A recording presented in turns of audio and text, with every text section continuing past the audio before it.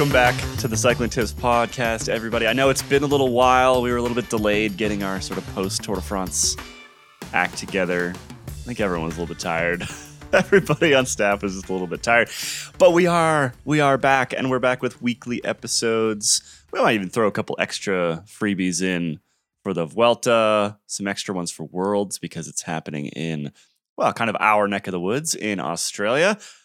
But we're back with a regular episode, and I'm back with, I think, probably my favorite of all of the available crews. How you doing, Abby? The original crew. You're pretty close, actually. We're just missing Shoddy, and then we would be, peak original crew.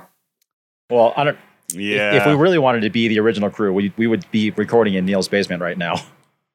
True. Yep, it'd be me, James, and Neil in Neil's basement. Hey, I did one episode in Neil's basement. I brought chocolate chip cookies. Oh, I remember that. That's why we hired you. The chocolate chip cookies were really good. They were delicious. Yeah. We were like, well, she's in, obviously. Ronan, how are you? I'm good, yeah. We have our annual day of summer here. So just trying to enjoy that. So we should make this podcast as short as possible. Is that what you're saying? Yeah, although I got a bike ride this morning, so I've sort of had as much good. sun as I can possibly handle for an entire year now. Describe a day of summer where you live. What does this look like? It's very hard to describe because I just can't find the words. There's this big yellow thing in the sky. It's kind of circular. It emits loads of heat, burns your skin, turns your skin red. But interestingly, I can directly correlate the sort of aggression of drivers on the road, let's say, to the heat that we have in Ireland. I definitely notice on hotter days, cars or drivers just tend to give us less room on the road. I don't know if I want to go down that rabbit hole or not, but it really struck me how it really upset my sunny ride this morning, just how many close passes I had. Interesting. I can't say I've ever noticed the same thing here. You guys are acclimatized to the heat, you see. We are not acclimatized, so I think people just can't cope. That is very true. James, welcome back to the podcast. It's been, when was the last time you were on the podcast? Like 6 weeks ago or so? We don't tend to bring you on with a lot of bike racing happening. It's been since well before then. I'm not even sure how long it's been. It's been quite a while. It's been way too long, and mostly because you were neck deep in field test for a long time, for basically like the entire couple weeks prior to Tour de France, and now we're finally rolling that stuff out. In fact, that's what we're going to talk about in today's Nerd Nugget. We'll get to that in a little bit, but it's good to have you back. Thanks, Kelly. It's good to be back. It has been quite a while. Well, let's get into... Oh yeah, we do have an extra member of today's podcast, which is... How old is Lila now? She's 3 months on Thursday. 3 months on Thursday. So she might just chime in at some point, as 3-month-olds are wont to do. We'll see. She definitely will. Abby's just sitting on are you on like a bouncy ball? What are you doing right now? You're just bouncing around. I'm on an exercise ball. Yeah, I was just going to say that the sight of Abby bouncing up and down with a kid in a Boba wrapper kid carrier thing, bouncing up and down on a yoga ball is definitely bringing back lots of memories from when my kid was an infant, because we did that a lot. We were just saying before we hit record that this is actually the Cycling Tips parenting podcast now, and the four of us are just going to talk about our woes with our small children. Well, I mean, I thought that my back hurt. I thought my back hurt before I had a kid. And then I spent like the whole 8 days of the women's Tour de France doing this for like 5-6 hours a day. And now I'm like, oh, so that's what back pain is. I think it's also just we're all getting old. One day you wake up with back pain and you just have it forever, unfortunately. We keep talking. Kaylee, I keep telling you, every time you mention how old you're getting, I just have to shut you down, because I need to remind you that I am substantially older than all three of you, by a lot. So I don't want to hear it. You don't look a day over 35. Anyway, we have a sponsor of today's episode. Before we get into transfer talk and silly season and a big Burgos crash and some controversy over Marianne Voss's puppy paws position, we've got all that stuff to talk about. But before we do, today's episode is brought to you by Zeffel. Travel differently during your holidays thanks to the bikepacking accessories range of the French brand Zeffel. You can tell it's French because it has a little accent. Waterproof front bags, smartphone holders, frame bags, racks, saddlebags from 5 to 17 liters. Zeffel necessarily has the accessory that will fit your bike and your practice.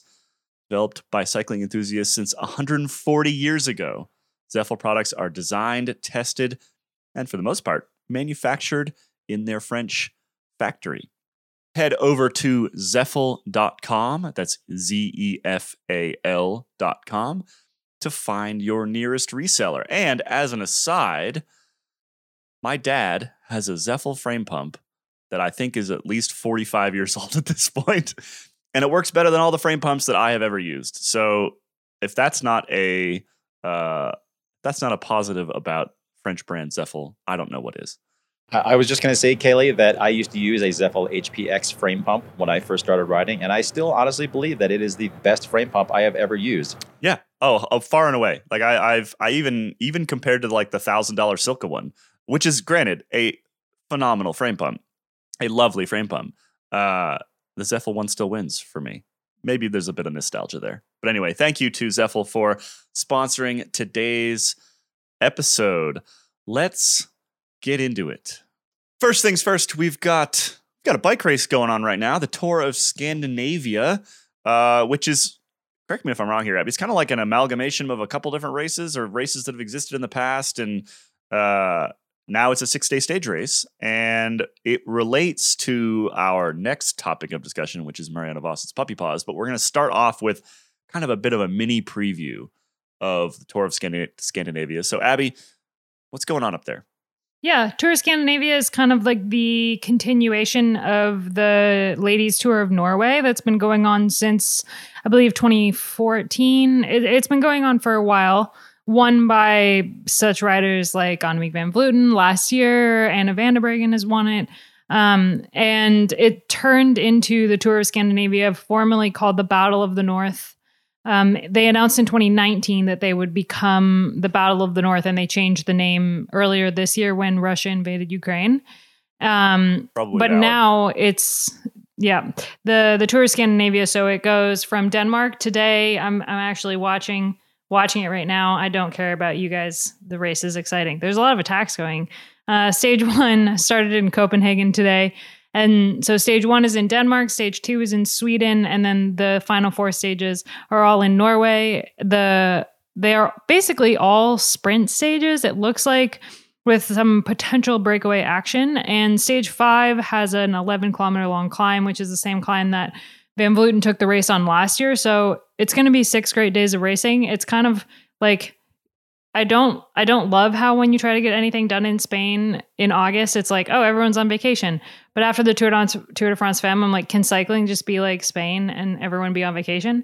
Because it's kind of bonkers to me that we had the Giro Tour back-to-back for the Women's World Tour, and we're already into a 6-day stage race, which means that the riders to watch is really interesting. I mean, Voss is there, having just lost Postnard Vargarda, West Sweden, because of the puppy paws incident. But also Sile Uttrup Ludwig is there for FDJ Suez Futuroscope, the Danish national champion, who had an incredible Tour de France, and Demi Vollering, who also had a great Tour de France, came in second behind Van Vleuten, and who will definitely be the one to watch for stage 5. All the stages are live on GCN Plus and Eurosport, so definitely check that out. I wrote a preview on cyclingtips.com. It's a great website. You hinted at our sort of next topic of discussion here, Abby, which is the quite controversial disqualification of Marianne Voss for using the puppy paws position, which now over and over and over again, we have kind of called on the UCI to be at least more consistent in their rule application. And in this case, they were consistent in their rule application, and we are kind of annoyed about it. Can you explain what happened here? Yeah, so Lorena Wiebes was in Postnord Vargarda, West Sweden, the one-day stage race on Sunday, which meant after her run of incredible sprints where she is basically unbeatable, everyone was attacking. There was just attacks flying like left, right, and center. And one of the riders that was the most aggressive was actually Marianne Vos, who is right now attacking in Tour Scandinavia. This is a great race. Y'all should watch it. She was super aggressive all day, and she ended up in a 4-person breakaway with Audrey Cordon-Ragot and 2 other riders. And with like 13K to go, she did the puppy pause for 3 seconds. It was really, really short. I mean, unless you are super familiar with the rule, I feel like a lot of people watching probably missed it. So then the race continued going. There was the sprint finish. Marianne Vos won. Audrey was second. 30 minutes later, while they were getting ready for the podium presentation, the commissaire announced that Marianne Vos would be disqualified for her puppy paws and Audrey Cordon-Ragot would win.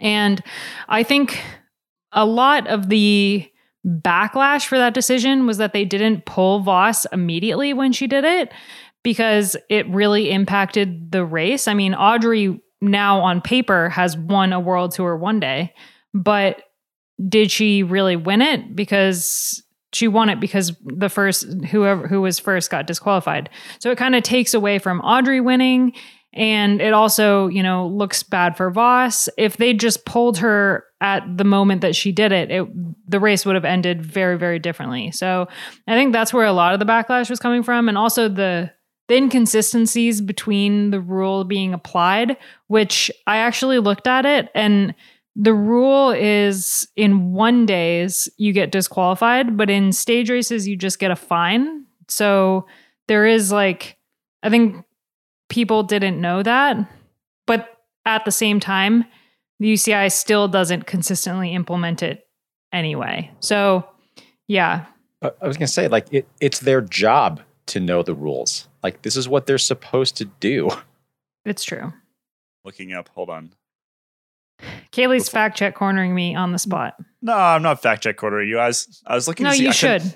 I couldn't remember what the gap was between the lead group and it was the group behind. A couple seconds. It was really, really. It was a really small gap. Yeah. That's what I thought I recalled, which would then indicate that pulling Marianne Vos, could have completely changed the race, right? It could have essentially ended the chances of that front group entirely, which makes handing Cordon-Ragot's the win is sort of even worse, right? I'm sure that's not how she would want to win a race, first and foremost. And if the commissaire is essentially allowed a disqualified rider to continue riding and therefore impact the race, because we know Vos is strong enough that she could have been the difference between that group staying away and not, then that's even more unacceptable, right? Mm-hmm. Yeah, I think the problem is them not pulling her. It's not that they disqualified her, because she did break a rule. It is a rule. She broke it. The rules say disqualification. It was how they implemented it is, in my opinion, the problem. And Vos herself, when she was asked about it today before the Tour of Scandinavia, she said that it's a pity, but rules are rules. So in classic Vos being the GOAT fashion, she didn't make excuses for doing it. She didn't say she forgot. She just was like, it's a bummer, but that's the rule.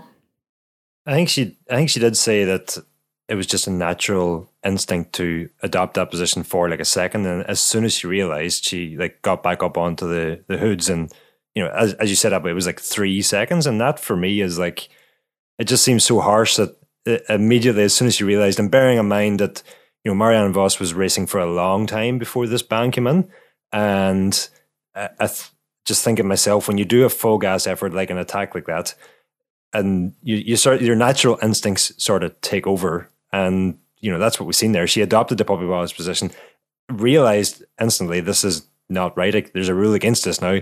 Got back out of it, and then was allowed to go on and influence the rest of the race. And as we've all said so far, had she been pulled there and then, I think we would still would have thought it was harsh, but we could have accepted it. But given that Marianne Vos was allowed to go on, influence the race so much, cross the line with her hands in the air, and then get disqualified half an hour later, you kind of wondering what was going through the commissaires' minds in all that time, for the final lap and then for half an hour after the finish? Were they like, it's going to look really bad if we disqualify her, but we have to disqualify her. Is there any way we can get around this? And it took them half an hour to realize there is no way around this. We have to disqualify her. And yeah, a speedier decision could have made all the difference here.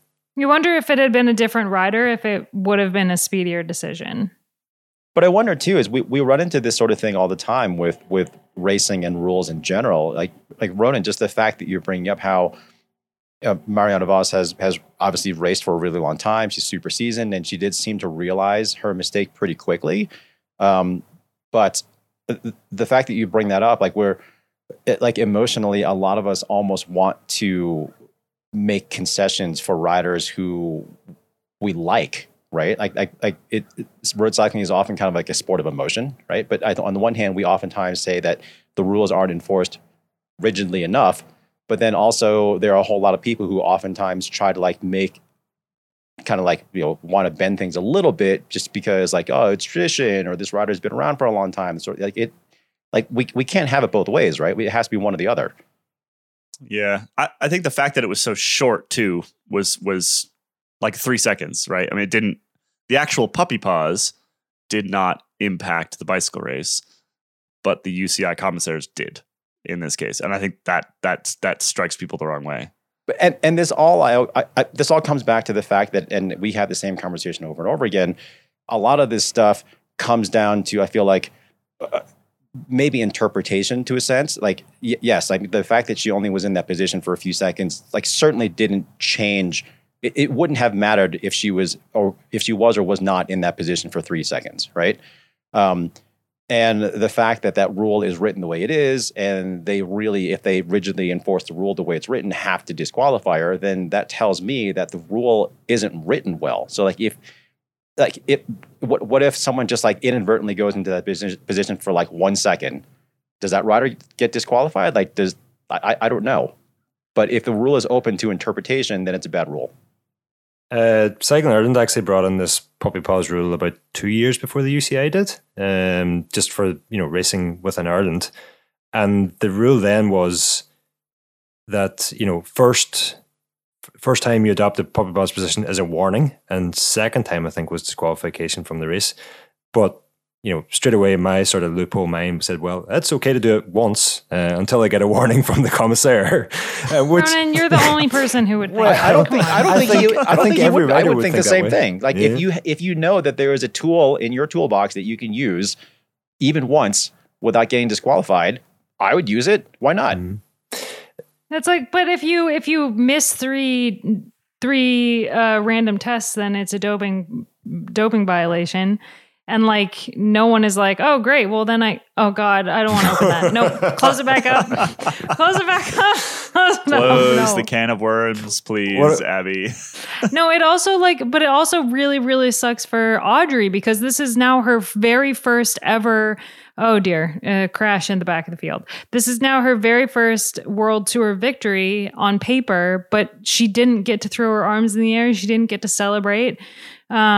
She's a rider who's been in the peloton for a really long time, and she's basically always been a domestique for better riders or for riders that have more extensive victories. And so it's a shame for her as well. I mean, would she have won if Vos hadn't been disqualified? I don't know. Nobody knows. But for the fact that she has this win on her palmares, but it didn't actually get to win the race I don't know. I feel sad for her. Nobody will remember in a couple of years' time when they look at the results. They'll see her name first, and everybody will have forgotten that Vos was disqualified. So that's really in debatable. A few years' time, that result will be worth everything it should be for Cardo. But what I was going to say there, and I really hate to make sort of comparisons to other sports. I know we do this quite often, and I don't like doing it, but I want to just bring up in football, if something happens off the ball and the referee doesn't see it and doesn't put it in his match notes post match, it's my understanding then that the Football Association or the governing body for football in whichever country this has happened in can't actually go back and retroactively punish a footballer for an infringement off the ball if the referee hasn't spotted it. But if you think about something like offside, which can influence a match there and then, and the referee spots it, right there in that second, the game is stopped, and the ball is given back to the other team and restarted. And I think that's sort of for something as short as Marianne Vos puppy paws in this race, a whole 3 seconds, which had no impact on the race. I think if the commissaire doesn't see it there and then and doesn't react to it there and then, and it clearly hasn't influenced the actual final result of the race, it should be a similar situation where it's sort of not forgotten about or not ignored or whatever, but just if the commissaire hasn't seen it in that moment, and it's really such a minor infraction like this is, I think we should be able to just move on and let Marianne Vos keep the win. I know I'll probably get a lot of kickback for that, but I think the point I'm making, you can see where I'm coming from. No, I mean I'm not going to ding you for that attitude, Ronan. But again, it comes back to what I was saying earlier with the fact that if such a minor infraction really wouldn't influence the race at all, then that sort of thing should be written into the rule. But again, I guess the difficulty is, do we write into the rule that 5 seconds is okay, and then everybody starts using 5 seconds? But if the rule is about safety, not so much about how it impacts the race, then I don't know if I don't know if that works. Because isn't the rule about safety? Isn't it not about? So getting in and out of the puppy paws is probably more dangerous than anything, in which case it doesn't matter how long you're in. So then she should have stayed in the puppy paws all the way to the finish.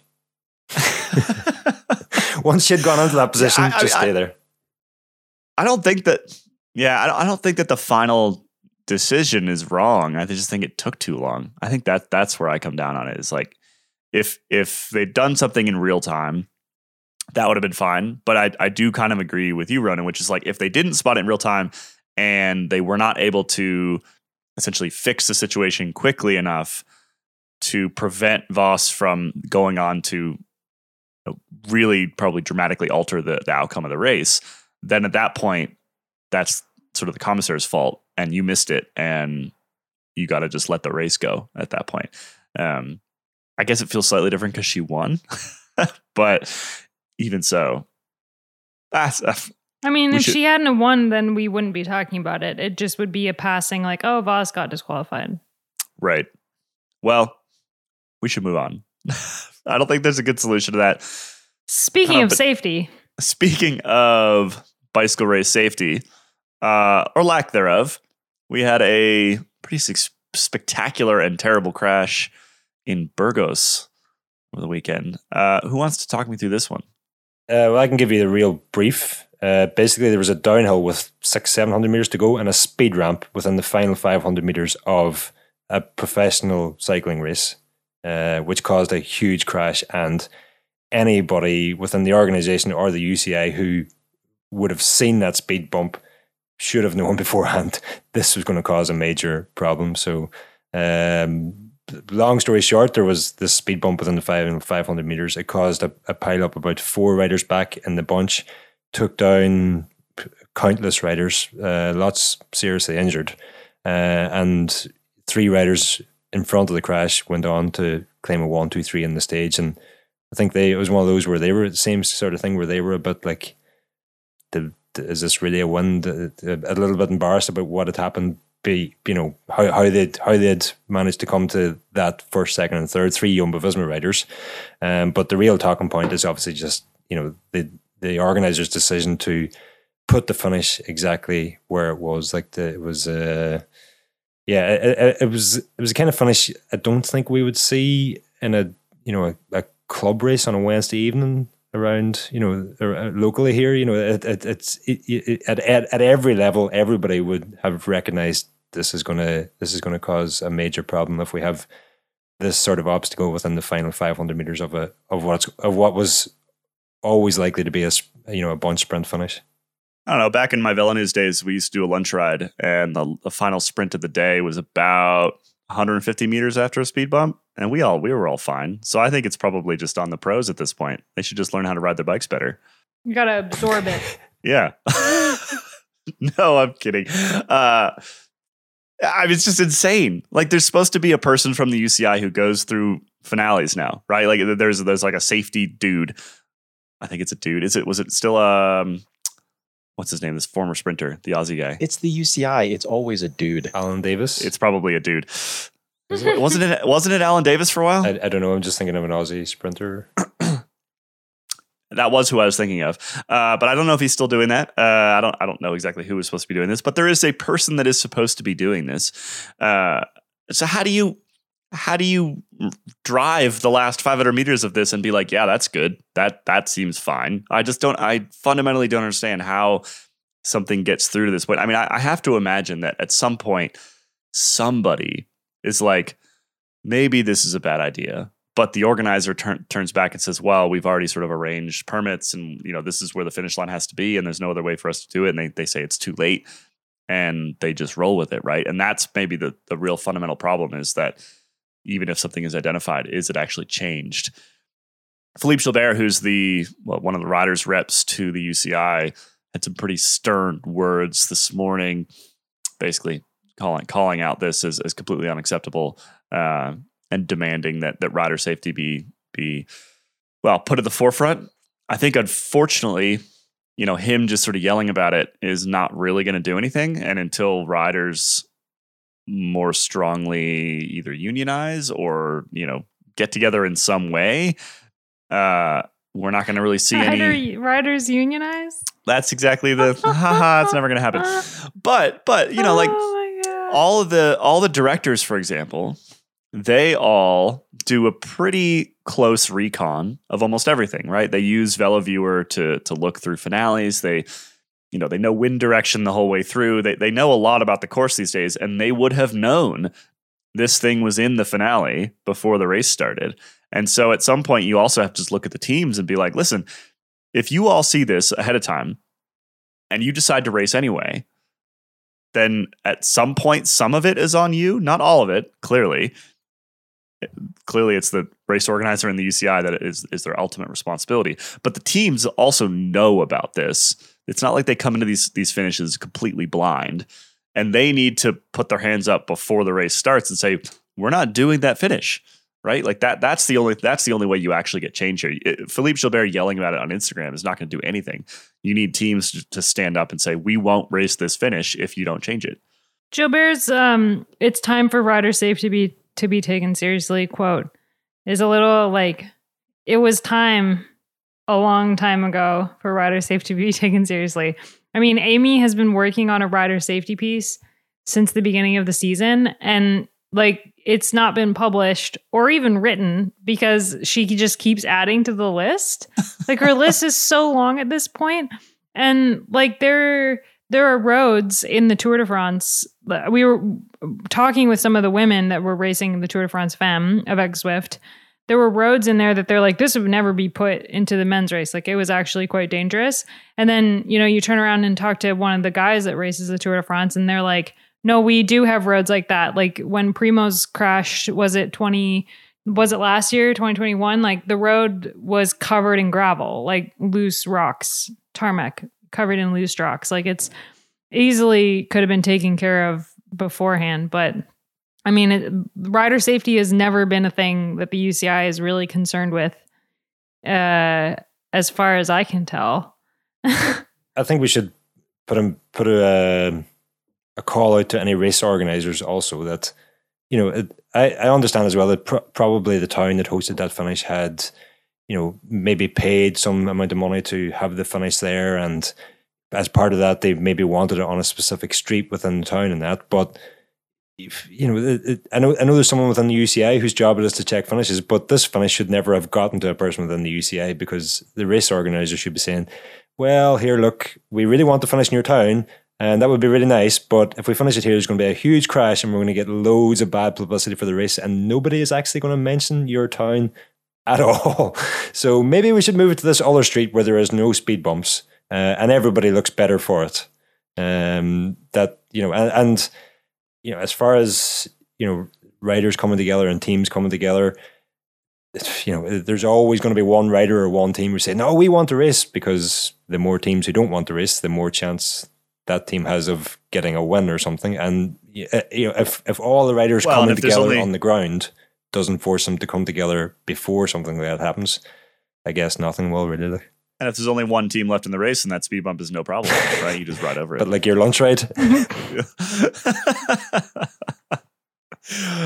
We actually, I'm not kidding about that lunch ride. I remember going on a, I think I was like 21 or something like that, doing a lunch ride with Zach Vestal and Ben Delaney and sprinting over speed bumps into the finish on an open road with cars. And was like, what are we doing? I was just about to What are we ask, doing was here? the speed bump the most dangerous thing in that sprint? No. Ben Delaney was the most dangerous thing in that sprint. I love you, Ben. I've been near a lot of Ben Delaney crashes, actually. You guys remember when he exploded a Mavic Arsis front wheel? No. Anyway, Back to the podcast. I watched that happen. That was fun. Thank you, Abby. See, Kelly, it's not just me yelling at you to keep you on track. No, this is Abby's job. This is why we have her on the podcast. Pull us back. Pull you back. All Pull right. you back.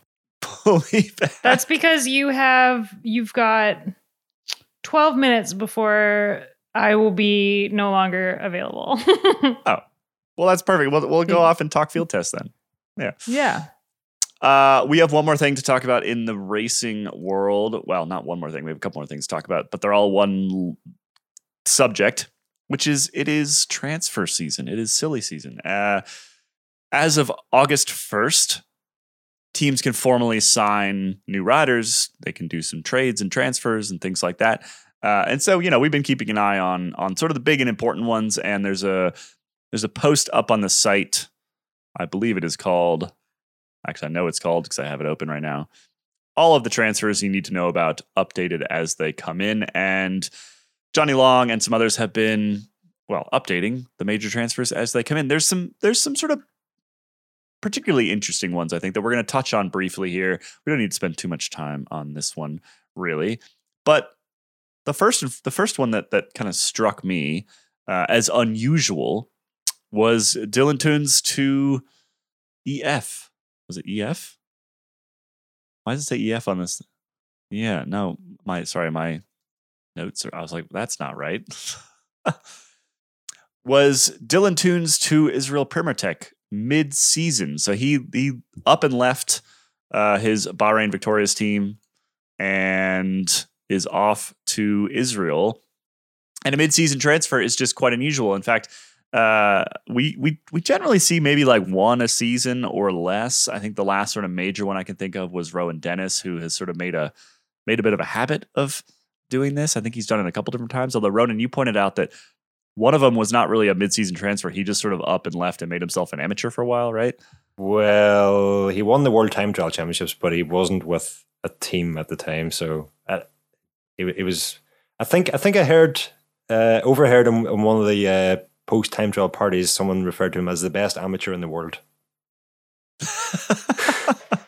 Anyway, kind of unusual to do a mid-season transfer like that. It sounds like he was just tired of all the sort of other stuff going around Bahrain Victorious, and I think maybe chasing a bit of a paycheck, if I had to guess. Abby's fingers are itchy. I mean, yeah, Israel Premier Tech is in panic stations at this point. Like, they're one of the teams sending teams to sending their top riders to all the tiny races to try to get points because of the relegation system. So I would put my money on that they paid a lot of money for Dylan Toons and all of his points to come over to try to hopefully avoid relegation, which at this point seems kind of inevitable for them.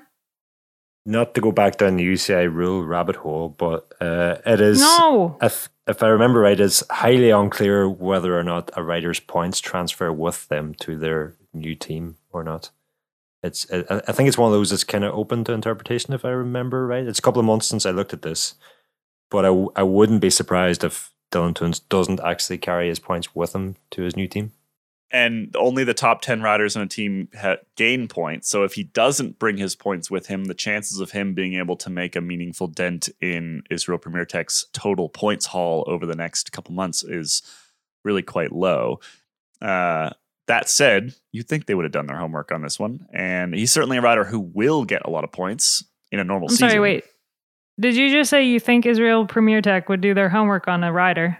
Or something? Because they signed former Tour de France champion for an absolutely ridiculous sum of money when he can barely finish a race. Like, no offense to Froome, I'm a big fan, but okay, valid argument in opposition. You would hope that at least they read the UCI rulebook before they would do something like this. I think either way, it's a real good signing for next year. And the team have gone on record and said that they don't really care about the points system. That they have a strong sponsor and they have a strong belief in where they're going, and whether they're World Tour or not, they'll do the races that they want to do. And yeah, they come out with a few statements they got during the tour. So either way, yeah, Dylan Teuns will be a big signing for them going forward, I guess. He'll definitely win some stuff. They could send him to the Tour of Langkawi and he'll just get all the points. We'll do a relegation update maybe next week. We'll get Johnny back on. There's some other funny things happening around that right now, like Movistar literally going to the Tour of Langkawi. And Alejandro Valverde has apparently said that is his sort of final mission before he retires, is to keep Movistar in the World Tour, which is a little bit sad and slightly hilarious. Other kind of notable signings. This is actually one that we heard about quite a while ago, but was formally confirmed this morning, which is young up-and-coming talent Zoe Backstead to EF. Right, Abby? Yeah, she signed on as kind of a trainee earlier in the year, and today they announced officially that she will be joining the team. It's a really great move for EF, and also she's obviously a multidiscipline athlete, and with Cannondale as their bike sponsor, they'll be thrilled to have her doing the cyclocross and mountain bike scene if she so chooses to do that. So it's an awesome move, and I think she would have been a rider that teams like Trek maybe would have been interested in as well. So it says a lot about the program that EF is developing over there that she would choose that team to go to. There's a couple other like major moves on the women's side that I want to touch on super quick. There's Lorena Wiebes to SD Works is a really interesting one that we talked about on Freewheeling.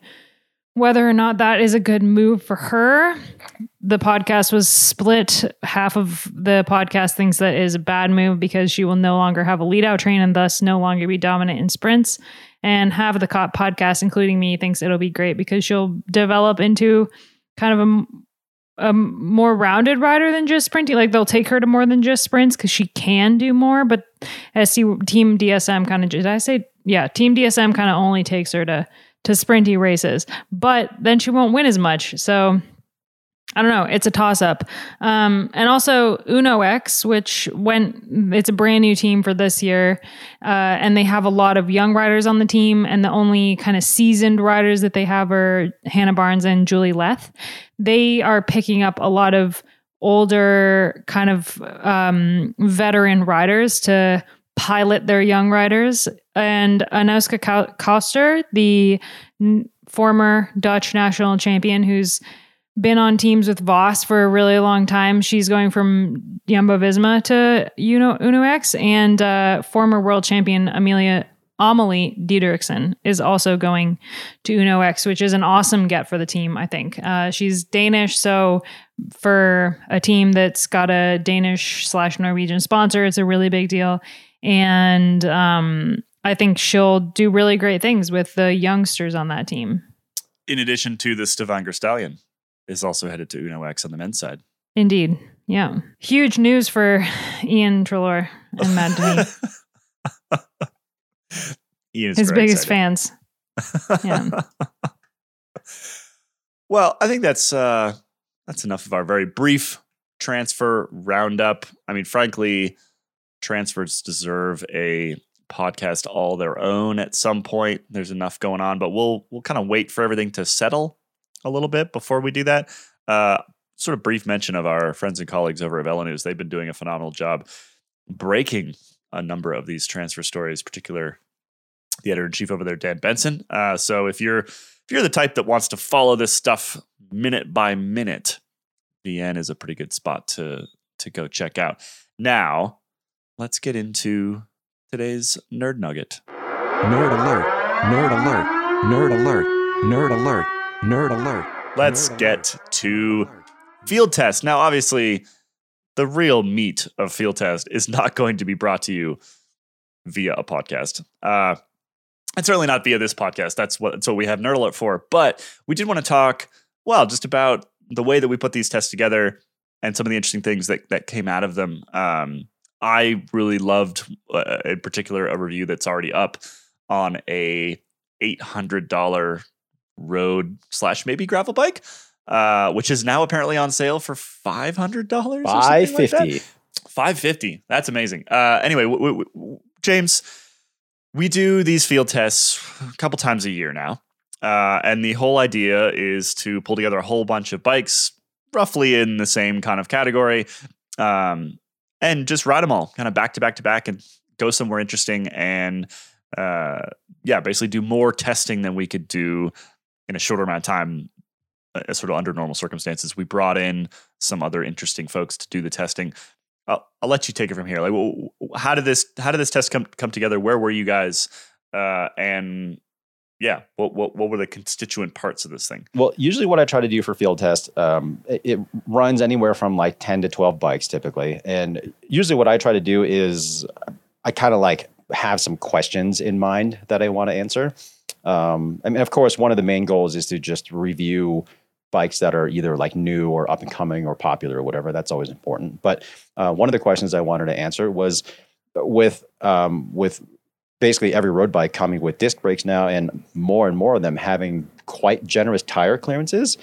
But one of the questions I wanted to answer this time around was whether or not one of those quote unquote road bikes could also serve real double duty as a gravel bike. And so clearance for 700 by 35 mil tires is pretty common now. And looking back, it really wasn't that long ago at all that actual dedicated gravel bikes were coming with 35 mil tires. And even now, a lot of like gravel race bikes come with like 38s, and those aren't really that big.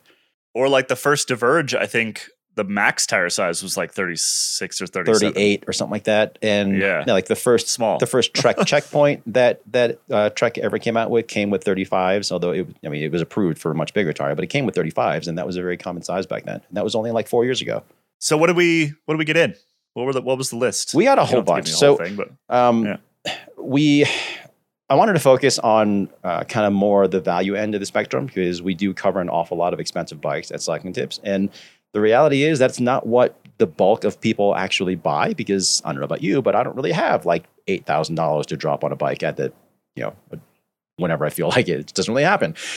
So we had 3 bikes were a little bit more expensive. We had a Cannondale Synapse Carbon 2 RLE. We had a Lauf Siglo Weekend Warrior wireless. We had a Lightspeed titanium bike. Those were all like around like $4,000 to $5,000 US.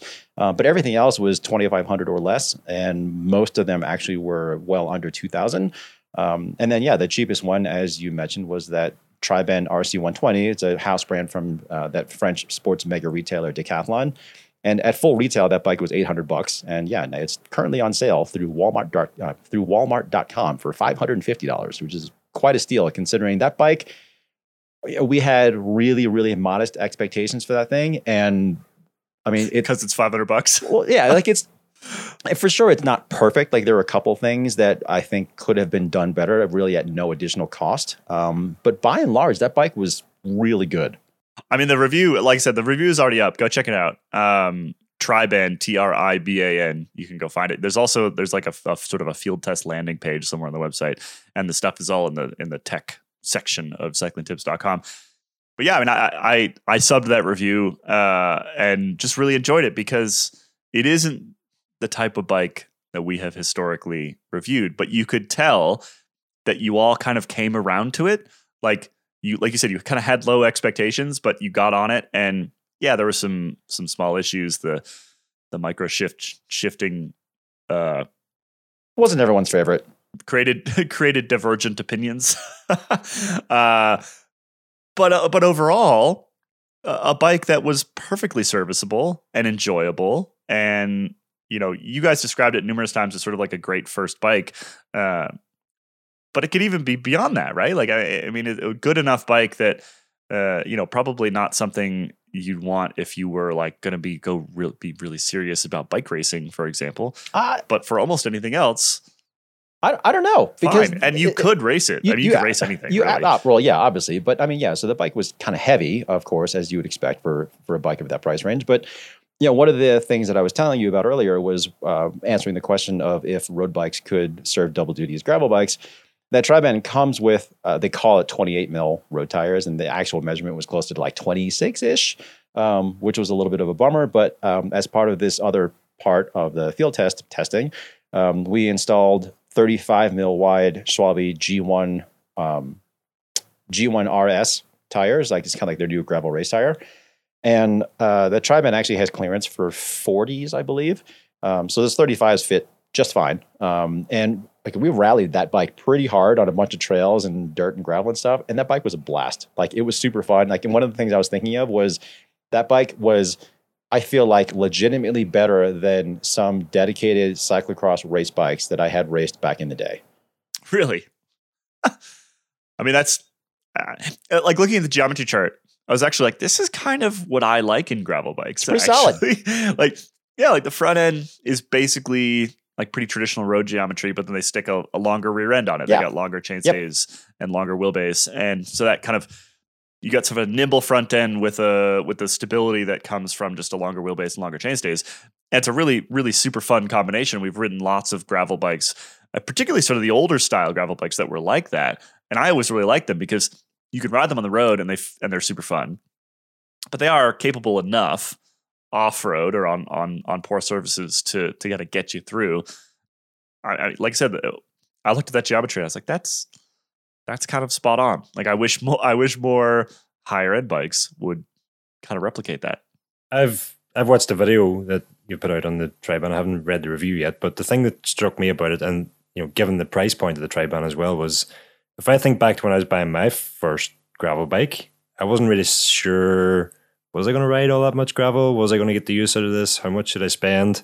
And at the same time, I was sort of justifying spending a bit more than I wanted to because the gravel bike could double up as my winter bike, so to speak. And this bike seems to be like, well, here you can have, you can get a taste for gravel. You can have a bike that you can use on the road, and it's not going to cost you. It's probably going to cost you less than anything else that you can find. And maybe we'll just give a lot more people the chance. Where you guys live, gravel is accessible. There's loads of it. It's fairly big, but where I am here, it was you dipping my toe into the unknown, and I was like, is this going to be a huge waste of money? And certainly, had that bike been about back then, it probably could have made that decision quite a lot quicker. No, it is a great little bike. Like, had that been my first road bike back in the day, like, I mean, granted, this was like back in the Mesozoic era or something like that. But I mean, my first road bike in comparison to this thing, like this bike is worlds better. Yeah, it's like 8-speed, 2x8, right? 2x8, yeah, like tubeless compatible wheels. I mean, yeah, you have to add like valve stems and sealant and tape and like your tubeless tires, which ironically, in the case of this bike, would add like 20% to the cost. But all this stuff was really pretty well thought out. Aside from the crank arms were like oddly wide for some reason. We have no idea why. But like everything that was on there was pretty solid. And then I've also, since that review and the video went live, we've heard from a whole bunch of customers who have bought either that specific model of Tri-Band or ones that are pretty close to it. And everyone has also said that Decathlon's customer service, at least for them, has been stellar. So that's really good to hear too. Yeah, I mean, it's one of the major concerns that you raise, and that is very valid, is that like it does very much depend on who built this thing. Oh yeah, 100%. Right? Because you're talking about a box store bike, and the person building it might be really good at their job and might be very terrible at their job. And so, if you are purchasing something like this and you're not a super confident home mechanic, probably worth taking it to another bike shop just to get it checked out. But, then you're looking at adding, again, sort of significant percentage to the cost, because even $50 to get the bike checked over is a tenth of the entire cost almost of the bicycle at that point.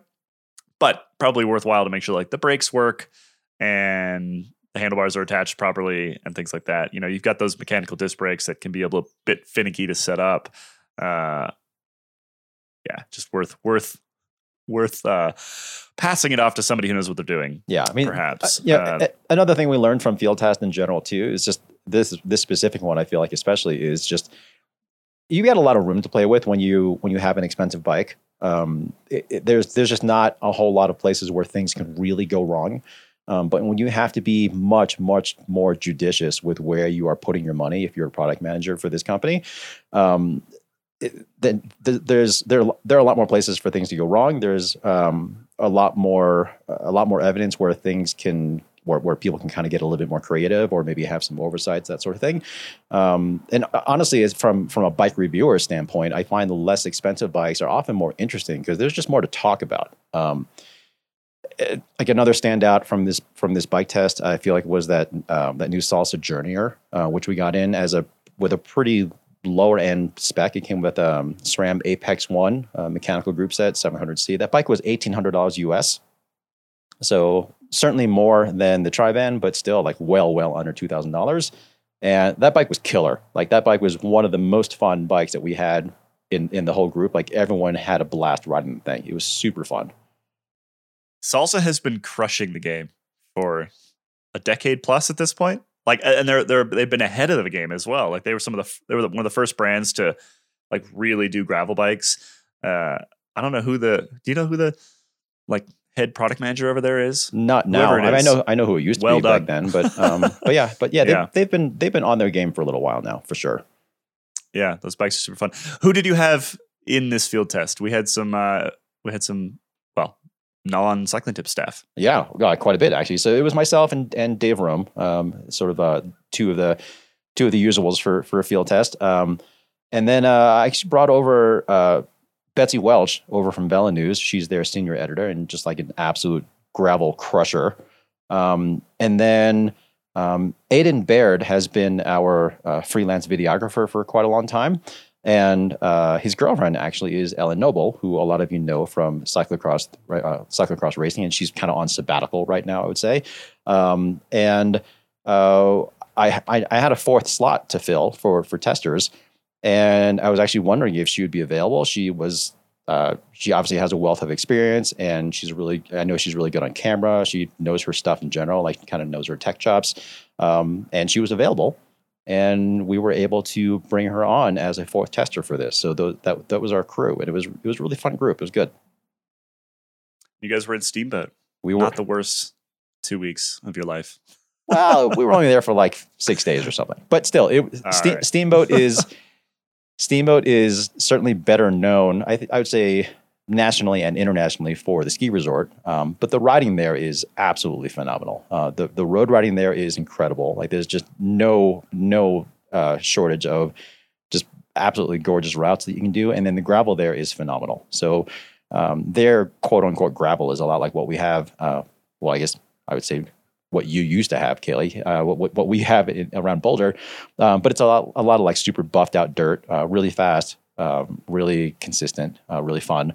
But then they also have a lot of rougher gravel. We took the bikes into like some kind of like more like mountain bike park area, like kind of like multi-use trail, single track stuff, where Ellen definitely proceeded to drop all of us as she was just like airing out these little tabletops and stuff. It was pretty fun. But we had a pretty good mix of terrain for these bikes. It was good. Well, head over to cyclingtips.com or the YouTube channel, actually, whether you want to read or watch the reviews. Or both. We've got lots more coming. Or both. Yeah, whatever you want to do. Bunch are up already. Lots more coming. Go check them out. I love the field test. I think it's a really fun way to get a bunch of reviews out the door really quickly, and just sort of like wrap your head around whatever the sort of current space is with whatever topic we're on, which, like you said, sort of can road bikes be gravel bikes? And also, can gravel bikes under $3,000 be fun? Absolutely. I think that's it for us today. Thanks for listening, everybody. We'll be back next week with another episode of the Cycling Tips Podcast. Bye-bye. Bye-bye.